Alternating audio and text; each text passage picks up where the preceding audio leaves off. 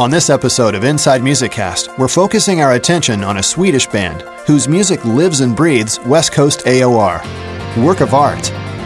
Keyboard and vocalist Lars Sefsund, guitarist Robert Sell, and drummer Herman Furen are a trio of best friends and dynamic musicians whose music epitomizes the melodic rock genre that has heavily influenced them for several decades. On September 19th, Work of Art will release their third studio album in Europe, followed by the US release on September 22nd. The album is titled Framework, and it's quite possibly their most sophisticated collection of songs since their debut album Artwork in 2008. Inside Music Cast is pleased to welcome all three members of Work of Art. Hey, Robert, Lars, Herman, thanks for joining us today. Hi. Thank you for having us. Hey, no problem. Thanks for being with us here. Hey, it's very rare that we get the opportunity to interview a full band. Usually we're interviewing, individuals. So we appreciate all three of you guys taking the time out to join us today. And our listeners are, they're always interested in hearing about, some of the early musical influences that first grabbed an artist's attention. So Lars, let's start with you. And tell us about a band or a performer that you recall that made an impression on you. Well, I think I was grown up with ABBA. I think my parents listened to this, so and since that I've always been a sucker for melodies. Melodic. There's just a huge wall of melodies all over the place. Mm-hmm. So I think ABBA was the first musical impression in my early years. Very cool. And then, you being a keyboardist, were there any particular keyboardists that you were latched onto and really, dug their style or really tried to emulate? No, I don't think so. No, that was later, when I started to listen to Toto and trying on David Page solos and stuff like that. So, but no, not really. I've been listening to a lot of different music and. But I always played my own way, writing my songs, not trying to do everybody else's stuff. I sat just hour for myself playing my own music when I was a kid. Very cool. Yeah. Herman, tell us a little bit about the answer to the same question right there. What were some of the influences, Herman? Yeah, for me, I started out just liking drummers. At first, and particularly one guy named Per Lindvall, a Swedish drummer, who actually he played with ABBA when he was like 19. Wow. It's crazy. And he seemed to play on all the records I liked when I was growing up. Uh-huh. So basically, I tried to buy anything he played on and just sat and played to it. That's my childhood. Yeah, I'm hearing a lot of ABBA references. Are you guys from Sweden by chance? Yeah, you by Sweden. We're in Sweden. It's a joke. It's a joke. Hey, let's shift over to Robert. Hey, tell us about at what age did you pick up the guitar and start learning guitar? And tell us about some of your influences as well. Yeah, I started to play guitar when I was 9. I started to take guitar lessons when I was 9, and the music I was into back then was mostly the things that my friends was into. It was like Kiss and Whitesnake and Bon Jovi, very melodic rock, so to speak. But at the same time, I was hearing from my brother's room. I was hearing stuff like Prince, Peter Gabriel, Steely Dan, and so on. So there was kind of a mix of influences right from the beginning. Yeah, isn't it funny, guys, how exactly what you're saying as to why and how you picked up records. I mean, you're saying that you basically just read the liner notes. Herman, you were looking at the liner notes and find out who was playing on the records. And I think that you'll find that commonality with a lot of our listeners, that they bought records, sometimes not for who was on the cover, but who was on the back cover. Yeah. And when you get all the drummers and the session players, you say, how can this record be bad? Exactly. That's very true. It's very interesting. Yeah. A second ago, Robert, you mentioned Kiss, and I don't know if you heard the statement that Gene Simmons just made a couple of days ago. He announced that rock and roll is dead. And, he hasn't heard your music yet. I don't think he's heard you guys. I think that was kind of a shallow statement because there's still a lot of really good rock and roll out there. Yeah. Oh, it is. I think he's looking from the business point of view. Yeah. And for him, I mean, he's been living the rock and roll lifestyle for all his life. maybe maybe that part of it is gone, but the music is definitely still here. Yeah, I would say. definitely. There's a lot of new good stuff coming out. Yeah. Lars, you're a vocalist, and when did you start singing really early, and what was the situation at home and the family and the choir and school? Tell us a little bit about how you began to sing. Yeah, well, I started quite late actually. I always played the piano, the keyboards, and I never had the intention of becoming a singer. Mm-hmm. I wanted to be a sound engineer and producer, so I prepared for that, and then I just stumbled over a place and got to work. Got to an audition, where you to this place where you're a waiter and you're a singer, and I finally got the job. Very strange. And I was like 19, 20, 21 when I started, so it was quite late actually. Before that, I was mostly a keyboard player, cover bands and stuff like that. Yeah. Mm-hmm. So it was very late I started to sing actually. One memory from when when we were 15 or 16 or so, Lars and I were playing already back then, and I got home to Lars's mother's home, and I heard him from outside. He was singing along to "Endless" by Toto. Oh wow! Yeah. So not too well though. Did you say it was horrible? What did you tell him, Herman? No, it was good. Hey, you have a future in singing. Hey, the three of you guys are from the Stockholm area, and you actually assembled the band back in 1992.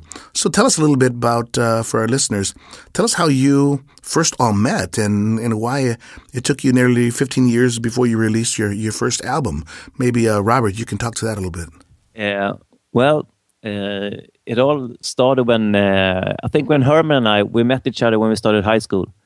We were accepted to this high school of music, and that's where we met. And pretty early on, we found out that we had the same kind of, we loved the same style of music, so to speak. And it turned out that both he and I was writing songs. We had been writing songs, both of us. So we said, let's get together and do some demos, record these songs that we have been writing. So we started to record demos of our stuff, and Herman already knew Lars. They have been friends since a couple of years before that. So Herman said, "I have the perfect keyboard player for this band.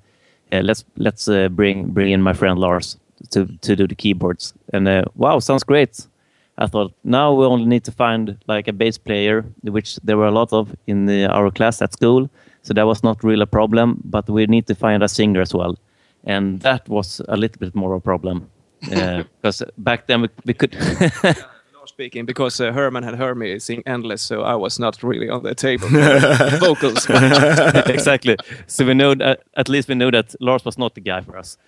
No, but seriously, especially at that age, we were like... How old were we, Herman? Like 16, 17, I guess, yeah? There were not... a lot of guys singing in that kind of tenor register that we knew of, at least. So we tried a couple of guys at school, and they failed miserably. They were not really good.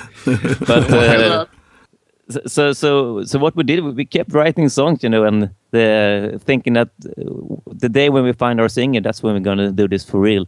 But 3 years after we finished high school, and we kind of went our separate ways, and the band was we kind of abandoned the band for a while there. But then a couple of years later, Herman heard Lars sing "Endless" again. No, it's not "Endless." But he knew that Lars had started to sing for real, like really gotten serious about singing. So Herman said, "You know what? Let's try to revival the old band again, and let's have Lars sing." And I said, "Oh, okay, at least we can try it, but shouldn't we go for a real singer? Lars is a keyboard player." But anyway, we didn't have any other options, so we went to the studio and started to record a demo, and Lars laid down some vocals on it, and it sounded absolutely fantastic.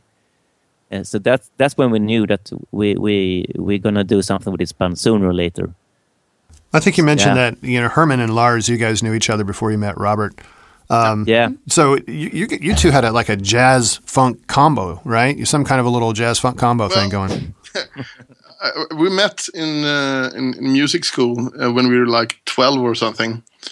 And we played in a pop band, and in that band was a notable, now at least he's notable, a sax player whose his name is Jonas Kullhammar, and we played with him, and that's one of the first time I think Robert met Lars as well, wasn't it? So down in his basement. Yeah, in his rehearsal studio in their basement. That was the first time I met Lars. And he was playing.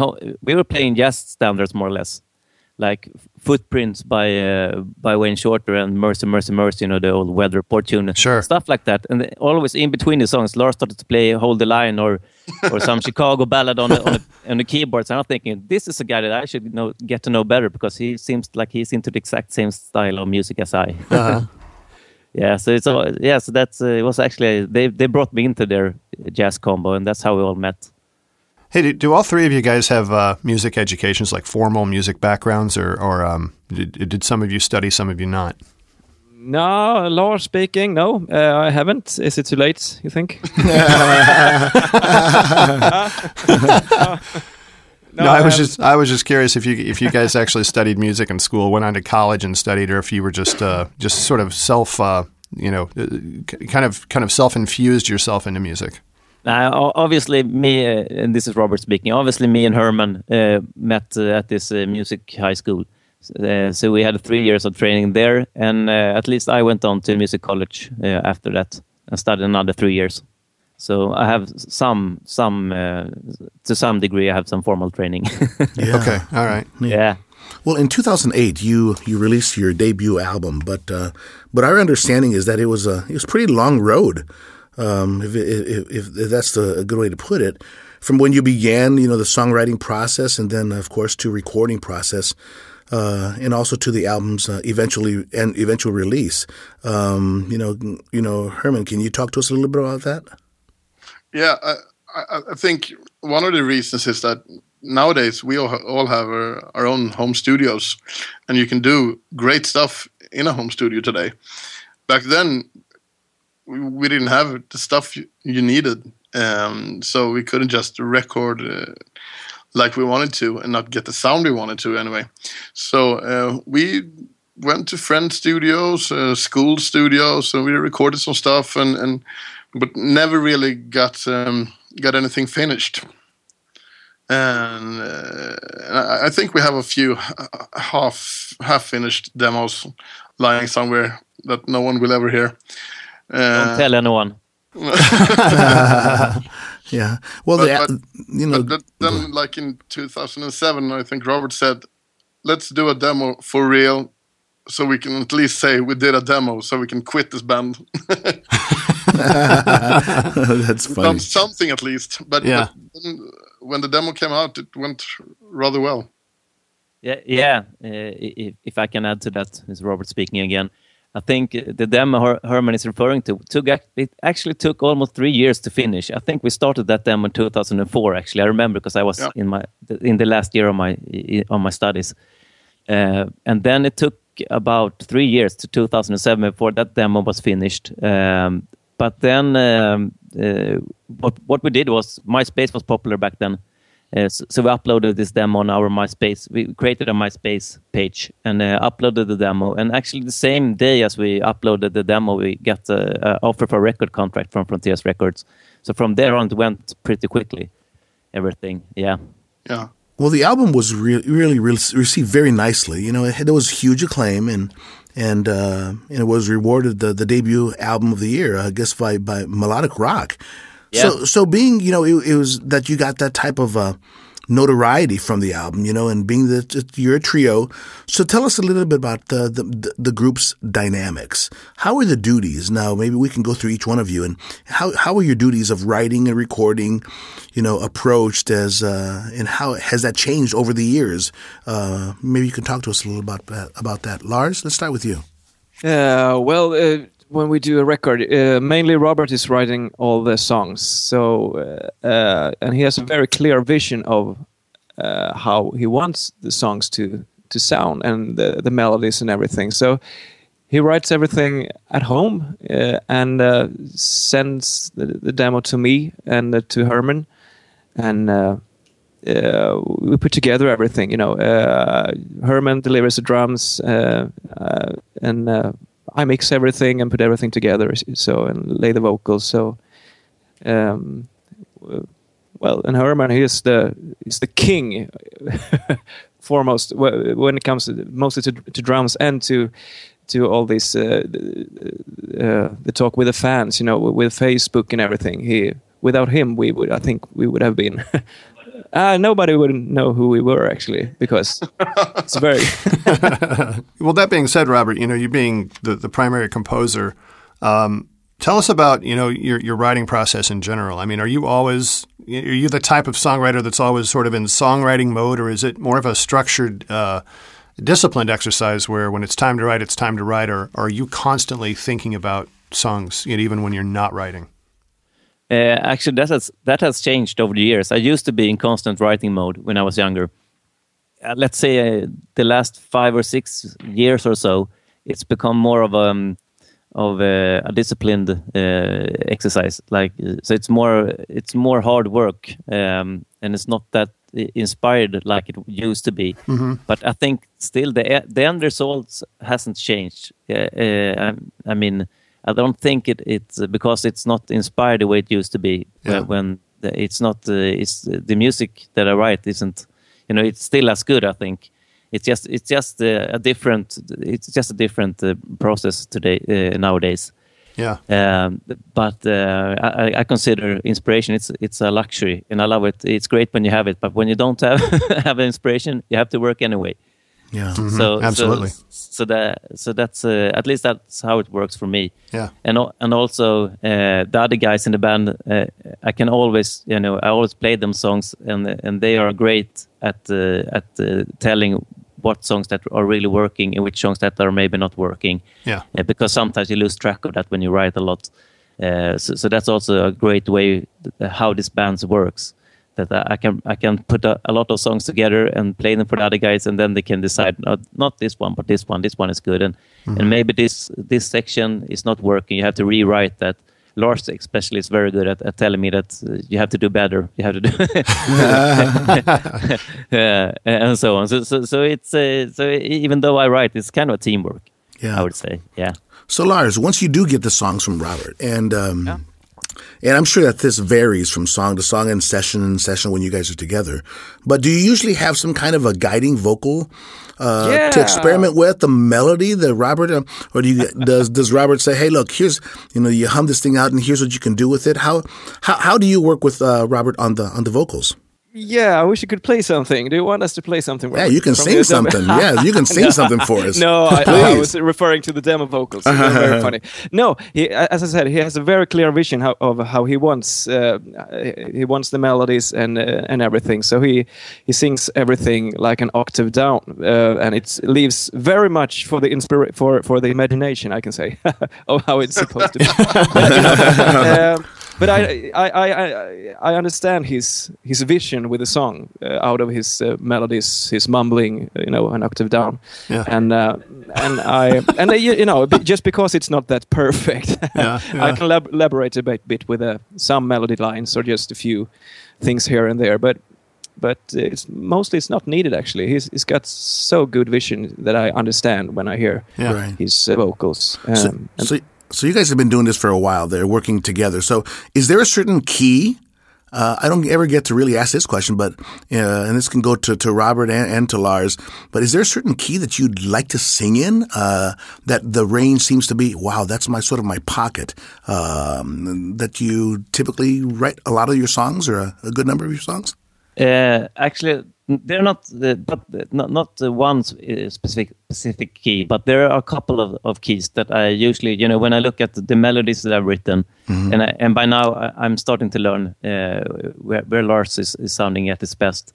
So there are a lot of B minor and C sharp minor, I would say. Right. Okay. For some reason. Yeah. But not always. But there are a lot of songs in those keys, I can tell. Yeah. Yeah. Well, we'll have to all agree, Eddie and I, and anybody that's heard your music, that the vocal arrangements on all three of your albums are pretty spectacular. And so when it comes to the vocal harmonies, Lars, are you pretty much responsible for arranging those harmonies, or do you collaborate with Robert and Herman on that? No, I make everything up as I go. Okay.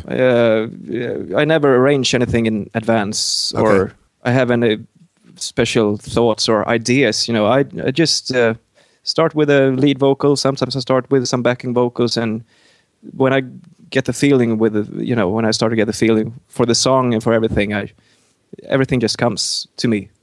I just try a million different things in a few songs, and sometimes it's just coming right at once. So I make everything up as I go. Yeah.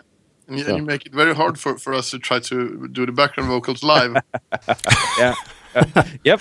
Well, let's talk about that a little bit, because when vocals get down, and sometimes I don't even know if you ever lay down vocals before, or if you always get your backing tracks and get your rhythm tracks down. And so, Herman, once you start you lay down your rhythm track.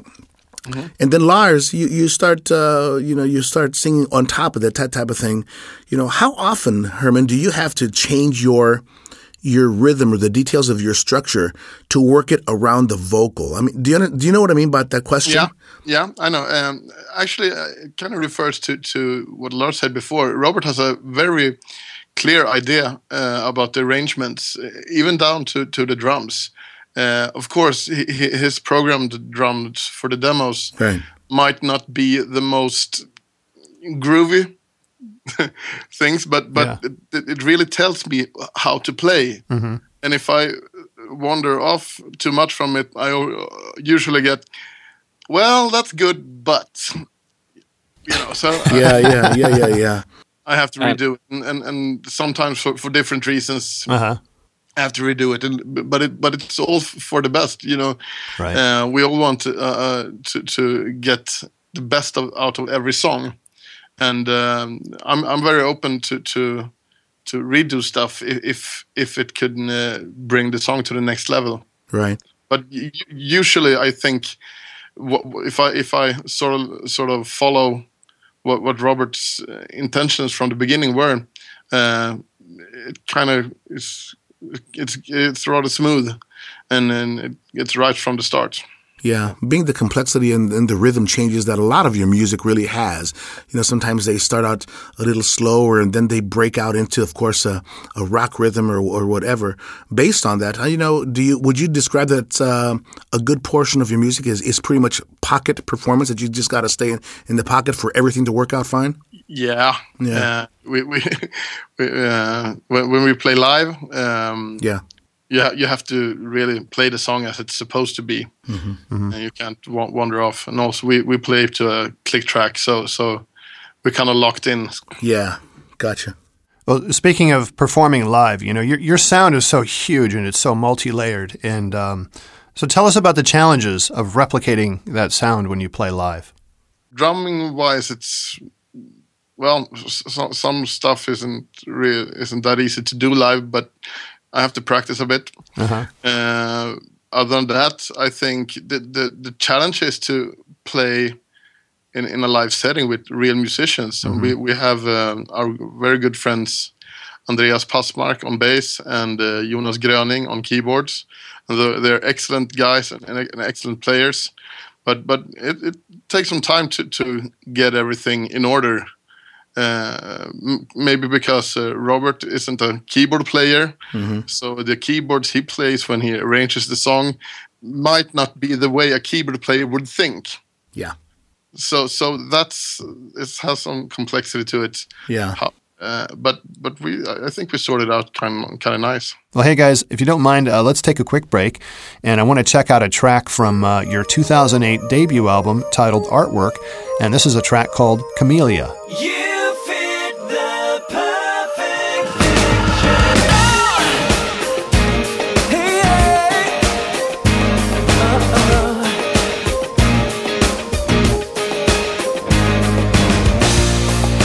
Hey, everyone watches wherever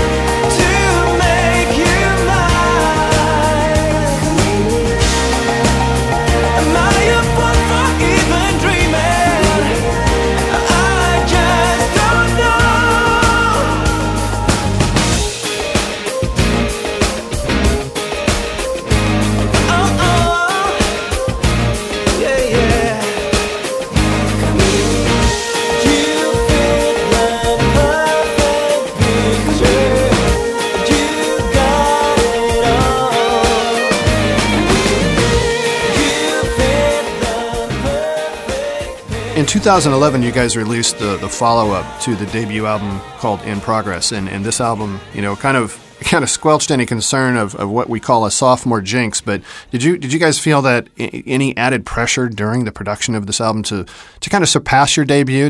I'm sure you were wanting to make it as good as you could, but did you feel some pressure to put out something that was as solid as that opening album? Robert. Absolutely. Yeah. I think there were some pressure involved.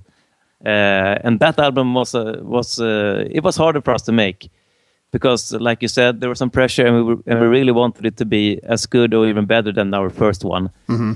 And when you record your first album, you always have the luxury of you can choose from songs that you've been writing for your whole life, more or less. But once you pick the best ones and you record them for the first album, and then your best your best songs, they are already used up on that first album. Yeah. So it was a challenge, to begin from square one, so to speak. Mm-hmm. So that sure added pressure, and I think, it took a while.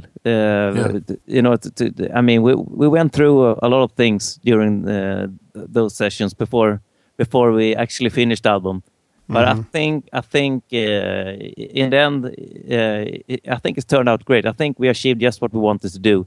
I think we brought this band to the next level, so to speak. Yeah, absolutely. And we'll get to it here in a minute. But your this third album Framework is even better. I think. I think you. Oh, thank you. Thank you. Eddie and I are both incredibly impressed with it. We'll get to that in just a second. But Robert, I know I've read and I've heard that you're, out of the three of you, you're like the longtime self-proclaimed, huge Toto fan. And, many people have acknowledged hearing influences, from Toto in your music. And I guess that makes sense learning here a moment ago that you do the majority of the composition and songwriting. So can you share with us, what this band's, what Toto's music has meant to you, like personally and your own musical journey? Yeah. Well, like I said, I used to listen to a lot of melodic rock, like this hair bands from the 80s, right? And also some pop stuff, and also some fusion stuff that like Billy Cobham and Weather Report stuff that my brother he brought me mixtape that he gave me, and I listened to. And back then I was around 11 or 12, I think. It was all I didn't put a label on different style. It was all good music to me. But then, and I remember this very clearly. One day he had left a tape in the cassette deck in the family kitchen, and just by random I pressed play, and there was this Toto song called "Straight for the Heart."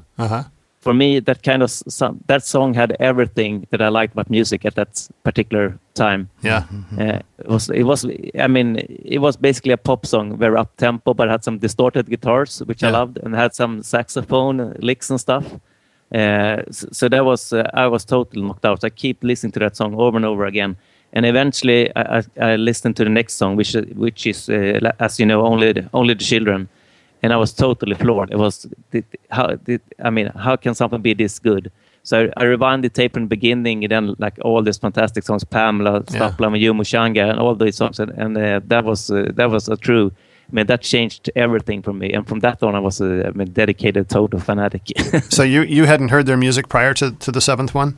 I had heard Hold the Line was actually one of my first favorite songs, going back to when I was like 6 or 7, but I didn't know about the band or anything. It was just a song that I liked. But that's when I discovered Toto, so to speak. We hear so many influences in your music, and we really enjoy how you bring in just the different styles and you do it your own way. But I want to ask Robert, about who you'd say the influence, regarding the way you attack the guitar. Talk to us a little bit about that. Well, as far as the guitar playing goes, I grew up in the late 80s, and this is where this was the era of the guitar heroes. So of course I love Toto, but I also was into all these guitar heroes from like Steve Vai, Joe Satriani to Eddie Van Halen, and I think I brought all those influences into my own playing. But then, of course, depending on the style, I think, of course, Steve Lukather has been a big influence on me on how you treat the guitar in this type of music where there are a lot of keyboards. Yeah. because that is something different from doing this more hard rock stuff.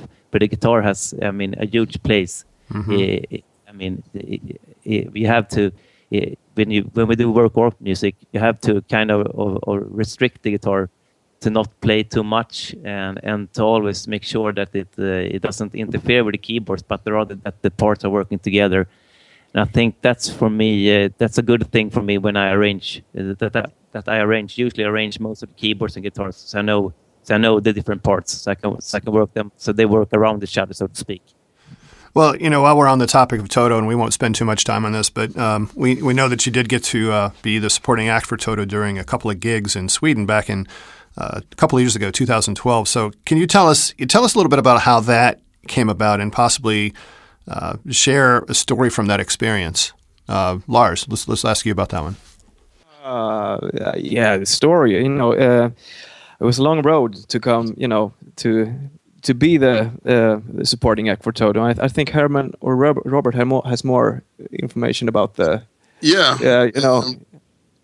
I can tell you a bit. I talked to my very good friend Mikael Engström. Yep. You know him? He's one of our correspondents, of course. Yeah. And he said, like, guys, you really should open for Toto. I was like, sure, make it happen. You know, and you tell Mikael that, and he will. Yeah. No doubt. Yes, exactly. He's the best. Actually, we really love that guy. And he set up contact with the Swedish promoter, and we had a meeting.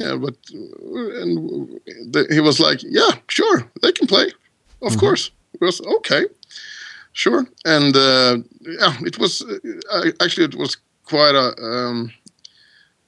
long road from there to get everything ready and in order. But eventually, we worked. All the details were worked out, and everyone was happy. And but a fantastic thing to do. I mean, I listened to Toto since high school, and listened to it a lot. And to be on the same stage, amazing. Did you Such guys? Good guys. Yeah. Did you guys have an opportunity to meet the guys and hang out with them during those two shows? Yes. Very cool. Very cool guys. Well, it sounds like an amazing experience. Yeah. Hey, tell us a little bit about session work, and maybe you guys haven't played on 2,700 sessions, some of the other, artists. And I think that's an inside joke. Michaela wanted me to mention something about that. But we're aware, of Lars' contributions to the Lionville albums, as well as, Robert's work as part of the group WET. And what other projects and sessions that you guys have been involved in over the last few years? Yeah. We can start with me, Lars. A lot of, I do a lot of studio jobs, where I sing backing vocals, demo vocals, and, to a lot of different artists and songwriters. But I have this other band called Unbound as well. It's a melodic metal band, which I sing in. And a lot of session works for me, yeah. What about you, Robert? I've done some session works, here and there. Usually they ask me to do a guest spot, like do a guitar solo. Sure. But mostly what I've done is songwriting for other artists. Okay. That's what I've been doing for the last couple of years. And written from like the Toto singers, Bobby Kimball, Freddie Fredriksson, Joseph Williams with his Peter Fristedt and his project. And guys like Jimmy Jamison, who sadly passed away a couple of days ago. Yeah. And Julian Turner, who I think most people know from Rainbow. So that's what I've been doing. So not that much session work. I mean, like I said, a guitar solo here and there, which is always nice when you get to do it. But mostly it's been writing for me. And that's where I feel most comfortable anyway. Yeah. It's been a lot of fun. But nowadays, my focus is really on work of art. Yeah. So I don't do that much outside writing anymore. Of course, WET, WT, but other than that, it's a work of art all the way. Yeah. Yeah. And then Herman, I understand you played on the last Fergie Fredriksson album. Is that right? That is correct. How did you get involved with Fergie? I was contacted by the producer Alessandro Del Vecchio, who is one of Frontier's, I'm guessing, house producers. I think actually Robert set this up. Yeah. Right? Yeah. And he asked me if I wanted to play on the new Fergie Fredriksson album, and of course I have to say yes. Isolation is one of my top 3 albums ever, and Fergie was a huge inspiration, and also Jeff Porcaro, one of my hugest, like he's a god, best drummer ever. Very cool. And also when Alessandro talked to me and said, like, yeah, play like Jeff. Exactly. Great. Awesome. So huge shoes to fill. But I had a lot of fun, and Fergie is a incredibly kind man, and I'm very proud to have done that album. Yeah, we were fortunate to get him on the show. It was like right after he had his first bout with cancer. He was kind of in remission and feeling really good at the time. So, I guess maybe a year later that it sort of came back on him, and it was just so sad to see that happen, because he was such a great, vocalist and such a nice man, just in general. And actually, Robert wrote a tune for that album as well. Oh, did you really? Oh, very cool. Yeah, I wrote 1 song for that album, 2 songs for his previous soul album called, what was the name? The Savior, and Elaine I wrote for. And on this last soul album I wrote a song called The Only One. Okay, all right.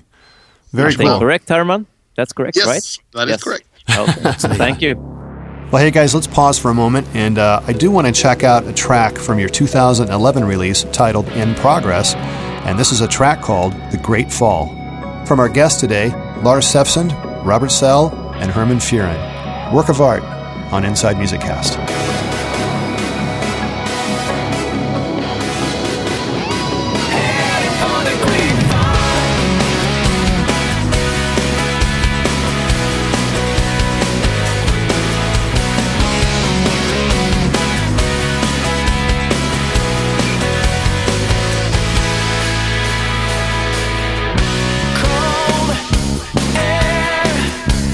Right with the wind.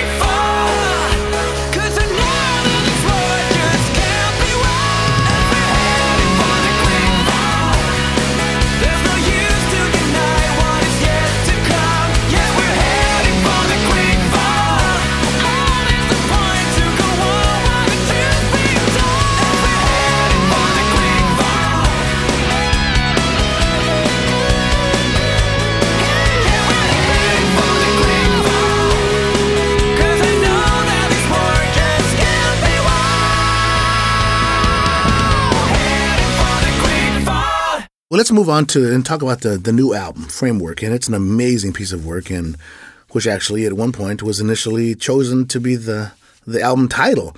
But, how was the album title picked? Was it a song, or was it born from the art, from the cover art? Talk to us a little bit about a piece of work, Framework.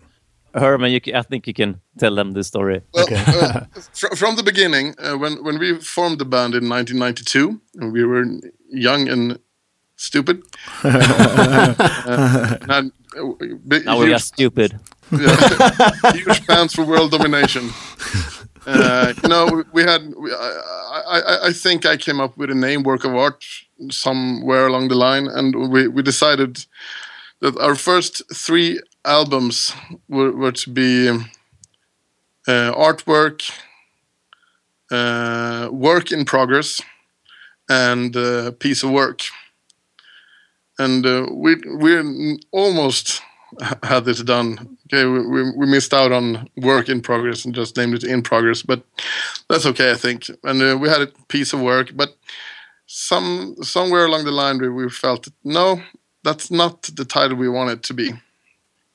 And I don't know about Framework, how it came along really. We had a lot of talk about we have to have something to relate to the band name Work of Art. Mm-hmm.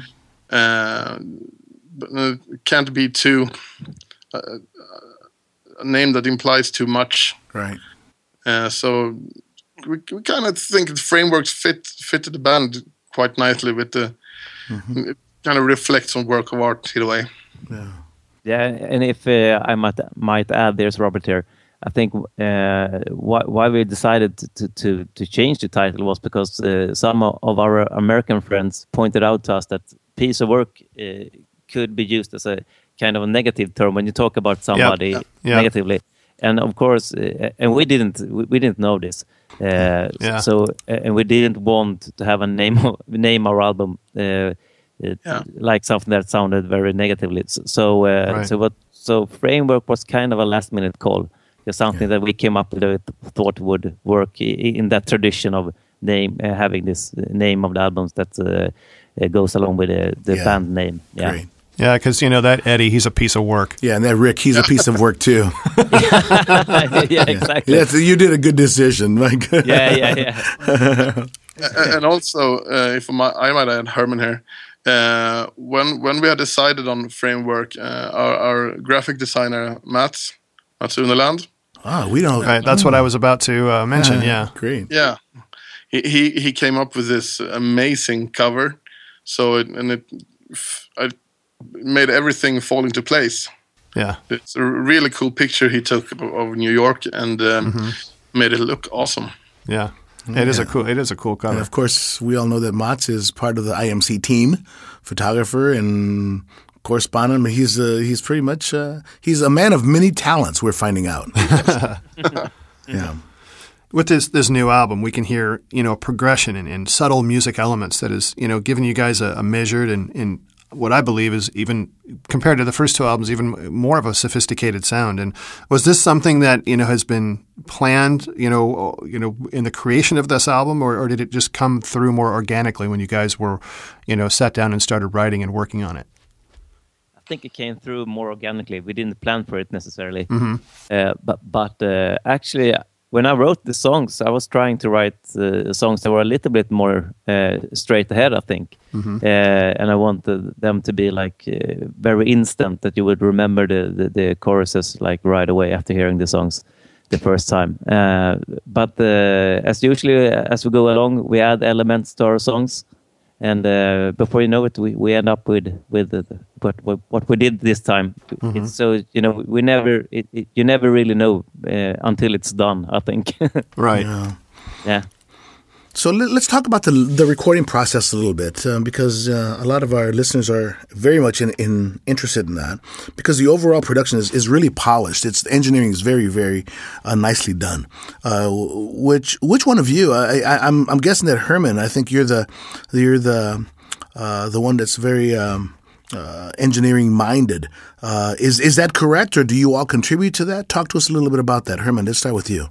I actually think that I might be okay engineer, but Lars is the one with the real talent. Okay. He has some great ears on him and incredible talent, I think. Apart from being just an amazing singer, he can produce the hell out of anything, I think. Yeah. But no, we're all interested in gear and making good sounds. And we have a fairly good knowledge of how to achieve what we want, the sounds we want to have. Mm-hmm. Yeah, Lars, talk to us a little bit about that. I mean, when you're, it's quite often, you don't want each song to really have the exact same feel and approach to engineering. How do you vary what you end up with on each one? I don't know. Hard question. It's like kind of the same as when I do the vocals. Mm-hmm. I never plan anything. It just happens when I work with a piece, when I work with a song, and it just comes naturally. And talking about the sound, I think it's Artwork was the first album I ever mixed. And it was very early, and it's that it sounds better. It's just. It's fantastic. That's because we all get better in what we do. I hope. Yeah. Hopefully, that's the intention. Mm-hmm. Anyway. Yeah.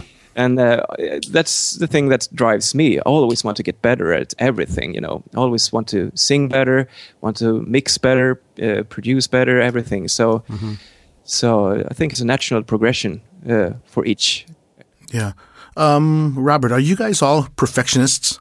Who, if not all of you, which one is the perfectionist? And talk to us a little bit about when you're in and you're deciding, let's do it this way. There's A, B, or C way to do it. And how do you guys handle the conflict of I like this, and rationalizing everything? How do you guys settle that internally? Well, to be honest, I think all of us are a bit of perfectionists. Mm-hmm. I would say if anyone is a little bit more perfectionist, it's probably Lars. Yeah. Yeah, he's cracking the whip on me and Herman to make sure that everything we do is perfect. Somebody's got to keep you two in line. Oh yeah, absolutely. It's a hell of a job. I feel sorry for the guy. No. no, but really, there's not a lot of arguing within the band. That's good. How different ways of how we should approach different things. It's usually for us to place rather smooth, I would say. There are not a lot of arguing and conflicts and stuff.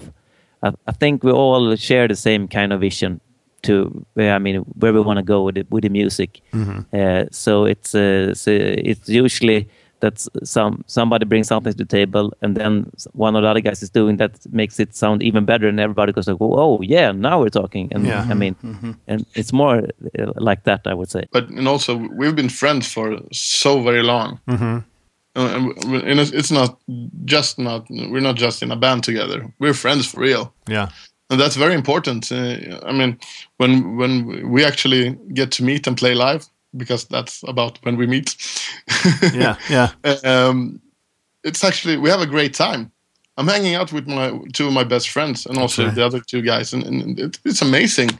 It's great to have a weekend off and be rock star-ish. Yeah. And get away from the troubles of everyday, and work and everything, and go away and have a great time, play music that you love and you can be proud of, and meet the fans. Mm-hmm. That's great. It's a great time. Well, in just listening to Framework, I remember when I first heard it, I listened from start to finish, and each time a new track came on, I thought, I dig this song. This is my favorite one. Then the next track would come on, and I think, oh my God, this one's better. And then I'd go to the next one, and I'd think, oh, this is a great song too. There's so many great tracks on the new record, and so many that it's difficult, for me to pick a favorite. So I'll throw this. I want to throw out, a few tracks that I really dig, and if you don't mind, let's just briefly talk about them. And one of them that is the song called "Can't Let Go."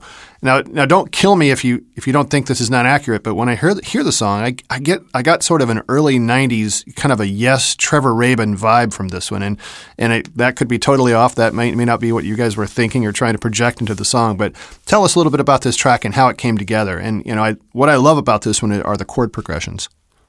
Yeah, cool. I think that song is actually one of the last songs I wrote for the album. And when I wrote it, I thought it was one of the more weaker tracks. I was thinking that this might end up being the bonus track for Japan, for the Japanese edition. Because for some reason it was an okay song, but it didn't really stand out for me. But once we got when we started to mixing it, and when I heard Lars' vocals, it kind of took on a life of its own, so to speak. It really, the way I felt about the song really changed. And also, I think I added the first version of the song, the bridge section or the instrumental part was something that I added later on. And I think that the instrumental section really helped the song to become alive and be more special.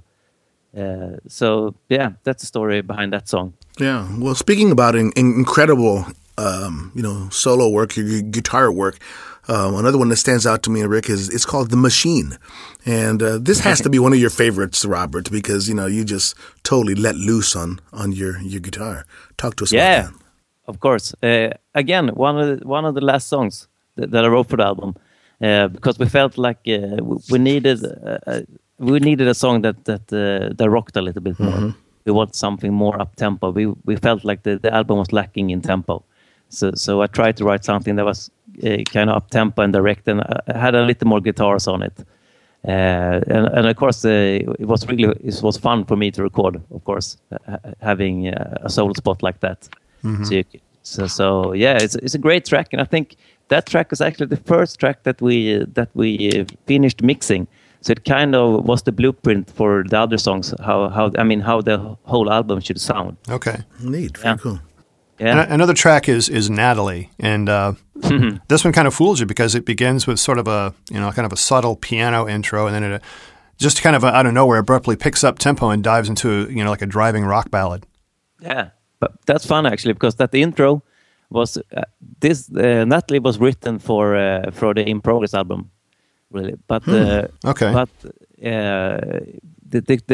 the chorus, we were never quite happy with the chorus. It wasn't all that we wanted it to be, so we left it off In Progress. And the intro that you're hearing, that's actually the original chorus. It's a version of the original chorus. But then I changed the chorus to something that I felt was a little bit better. But once Lars should record the vocals, we felt that it still wasn't as good as we wanted it to be. So me and Lars sat down and rewrote the melody again. So it was a collaboration between me and Lars. Okay. And then it all fell to place. So again, a really last minute thing. That was like 1 or 2 weeks before the album was finished when we wrote that melody. Yeah. But I think in the end it became a great track. It's classic work of art, I think. Yeah, absolutely. Sound of that song. Yeah. That's kind of how we work also, because sometimes when I receive the first mix of a song, I have never heard the melody. Where did that come from? Right. Well, based on Herman, you can add to this a little bit, but many of the tracks from Framework they're hard driving and they tend to shift up and shift down quickly in the rhythms and that type of thing, and they're actually sometimes very unpredictable from a rhythm perspective. And I've got a follow up to this here, but from a rhythm perspective, how difficult or how natural is that for you to shift up and down, Herman? I think it's fairly natural. I'm kind of used how Robert writes songs nowadays, and we've known each other for forever and played together like forever. And I think that's not a big problem for me. Yeah. Hey Lars, one of the tracks that does this type of changing is "Shout Till You Wake Up," and it's a great rock ballad, and then it's not a ballad, and then it sort of keeps you on the edge as a composition. How do you attack these vocals, especially on "Shout Till You Wake Up"? How do I attack it? I don't know. As always, I just do. I just sing. I never think, actually. Yeah. Of course, I never know what. And the way I work, when I start with a song, I never get to know the song before I start to record it. So I don't have any relationship to the song. Even if I had the demo for 4 months from Roberts, I just listen to it once and think, whoa, it's a maybe okay song. And then when I start to work with it, it's then I get all this fantastic relationship with the song. And I never think, I just do. I don't know. I don't know how to... No, very good. No, that's fine. That's cool. Well, hey guys, Eddie and I are really excited to be able to play a track for everybody here today from your new album called Framework. And the one we've chosen is The Machine. And this is from our guests today, Lars Sefsund, Robert Sell, and Herman Fuhren, Work of Art, on Inside Music Cast.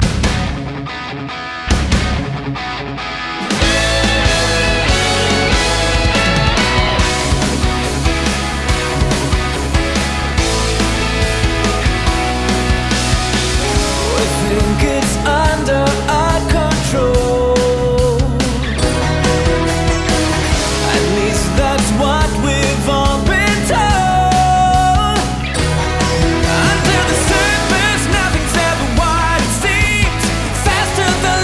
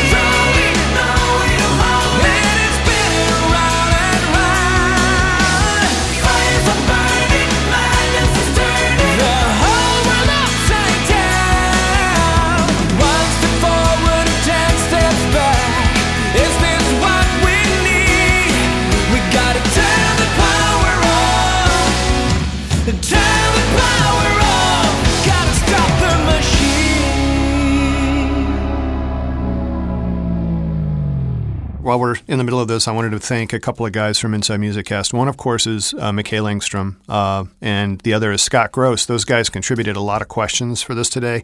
And one of them that Mikael had in here, and he said, you guys are considered, I believe this is Mikael's, it might be Scott's, but it's one of theirs.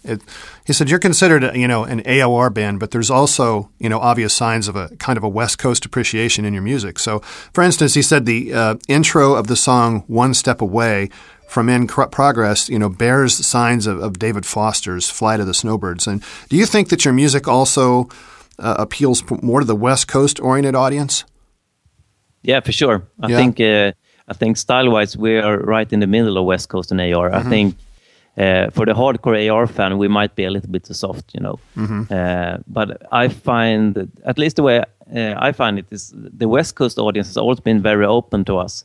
I mean, we are considered an AR band, and of course, and so that's maybe our main audience, and they have been obviously very welcoming as well.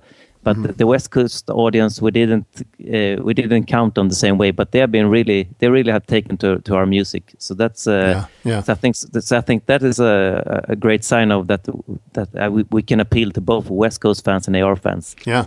And that's exactly, that's the kind. I'm the same. I like both. I like AR music and I like West Coast music. So I think that's why we sound the way we sound. Mm-hmm. Yeah. Isn't it funny? We've talked to so many guests in the past, and we've told them, isn't amazing, that over there in your neck of the woods in Sweden and Norway, and that how much they really love and they embrace AOR and West Coast music in a different way that the people do in the States or anywhere else. It's just it's a special relationship that your area really has with this type of music, and that's why so many people tour over there. I mean, it's very neat, Yeah, it's kind of. I think we have a special relation here in Scandinavia to this kind of music. It's something about it that really resonates well with us. So when it might have,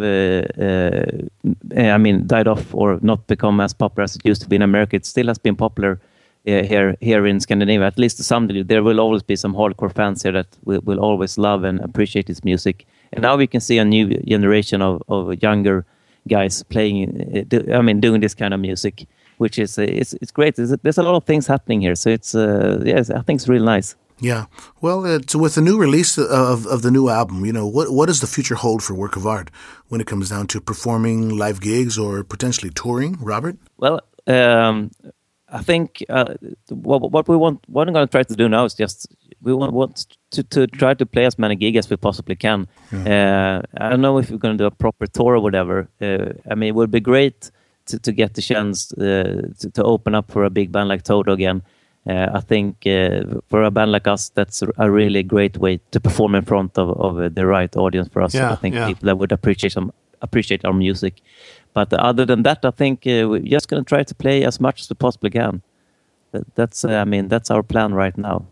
Is touring difficult for you guys, being that I know some of you have families, and then of course music. I don't believe music is completely full time for all of you. Is that right? Yeah, that's correct. At least for me, I work as a teacher, so it's still music, but it's teaching. Right. And Herman also has a day job and everything. I think Lars is the only guy he's only doing music. Okay. Yeah. Again, you can see who in the band who has the talent. but so of course that's makes things a little bit more difficult. If we were like 20 or 25, things would have been different. We can jump on whatever tour, whatever gig. Yeah. But it hasn't really been a problem, I think. Yeah. Well, I know that I was told by Mikael that one of your upcoming gigs is I think you're coming over to the States and you're going to play in Chicago. Is that right? We're playing the Melodic Rock Fest 4 in Chicago. Okay. I think it's October 3rd. Okay. Very cool. Well, Eddie and I, we're not too far from Chicago. It's about a 3-hour drive for us. You should come. So we'll probably have to head up there. We'd love to connect with you guys there. Oh, cool. So, since we're in the States and we don't have the opportunities to experience, your live performances, of course, maybe we'll get to catch in Chicago.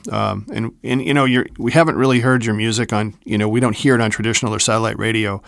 Are the States a target for you in terms of promoting your music, or do you mainly focus on your region of the world? No, we're just happy wherever there are people that like some music, you know. It would be fantastic if we had some more fans in the States, absolutely. But I think we never thought about it you know, we never wanted to be the biggest band in the world. We just do this for fun, you know. We're all old friends, as Herman has said, and you know, suddenly we put out a record, and you know, people likes it, and we got some fans, so you know, it's fantastic. So we never had any kind of aim to be big in that way, actually. Yeah. Well, I know you know it's always good to try to expand the listener base, and I think you know, I just know from, you know, if you read our Facebook page and you follow people on Inside Music Cast, you know what they're saying, and especially, you know, like I said, on Facebook and et cetera, I know that Work of Art is in their conscience, because it seems like there's a lot of fans of yours that follow what we do, and we really wanted to have you guys on the show, and hopefully, you know, this chat will help spread the word a little more to those who listen to the show and may not know too much about your music. Yeah, it would be great. Yeah. So, but this has been a fantastic chat. I appreciate all your time, and thanks for being with us today. Yeah, thank you so much, guys. We appreciate it. And hey, you know, before we go though, is there anything, like, say, Robert, is there anything you'd like to promote? Can you want to tell us about where fans can find you, find your music? Yeah, I think. I mean, if you want the latest news from Work of Art, you should really go on our Facebook page and check out what's happening.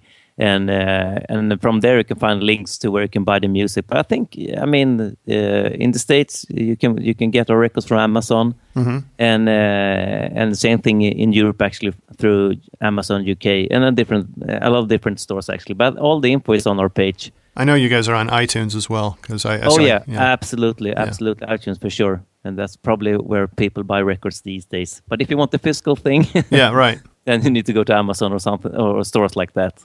Well, great. So, yeah. Well, I wanted to one more time thank Mikael Engström and Scott Gross for helping out with this. And guys, thanks so much for joining us today on Inside Music Cast. Thank you. Thank you. All right, take care. Take care. We'll see you, boy. Special thanks to Work of Art for joining us on this episode of Inside Music Cast. We'd also like to thank our correspondents, Kim Riley, Brian Pearson, Scott Gross, Max Zabe, Mikael Engström, Loretta Sossaman, Scott Sheriff, Don Breidup, and Mats Unila, for their continued support and content development for Inside Music Cast. Inside Music Cast is powered by Cabello Associates and Earshot Audio Post. For information about becoming a sponsor and sharing your message with thousands of music fans around the world, please visit InsideMusicCast.com for contact information. For Eddie Cabello, I'm Rick Such. Thanks for listening to Inside Music Cast. Nightfall.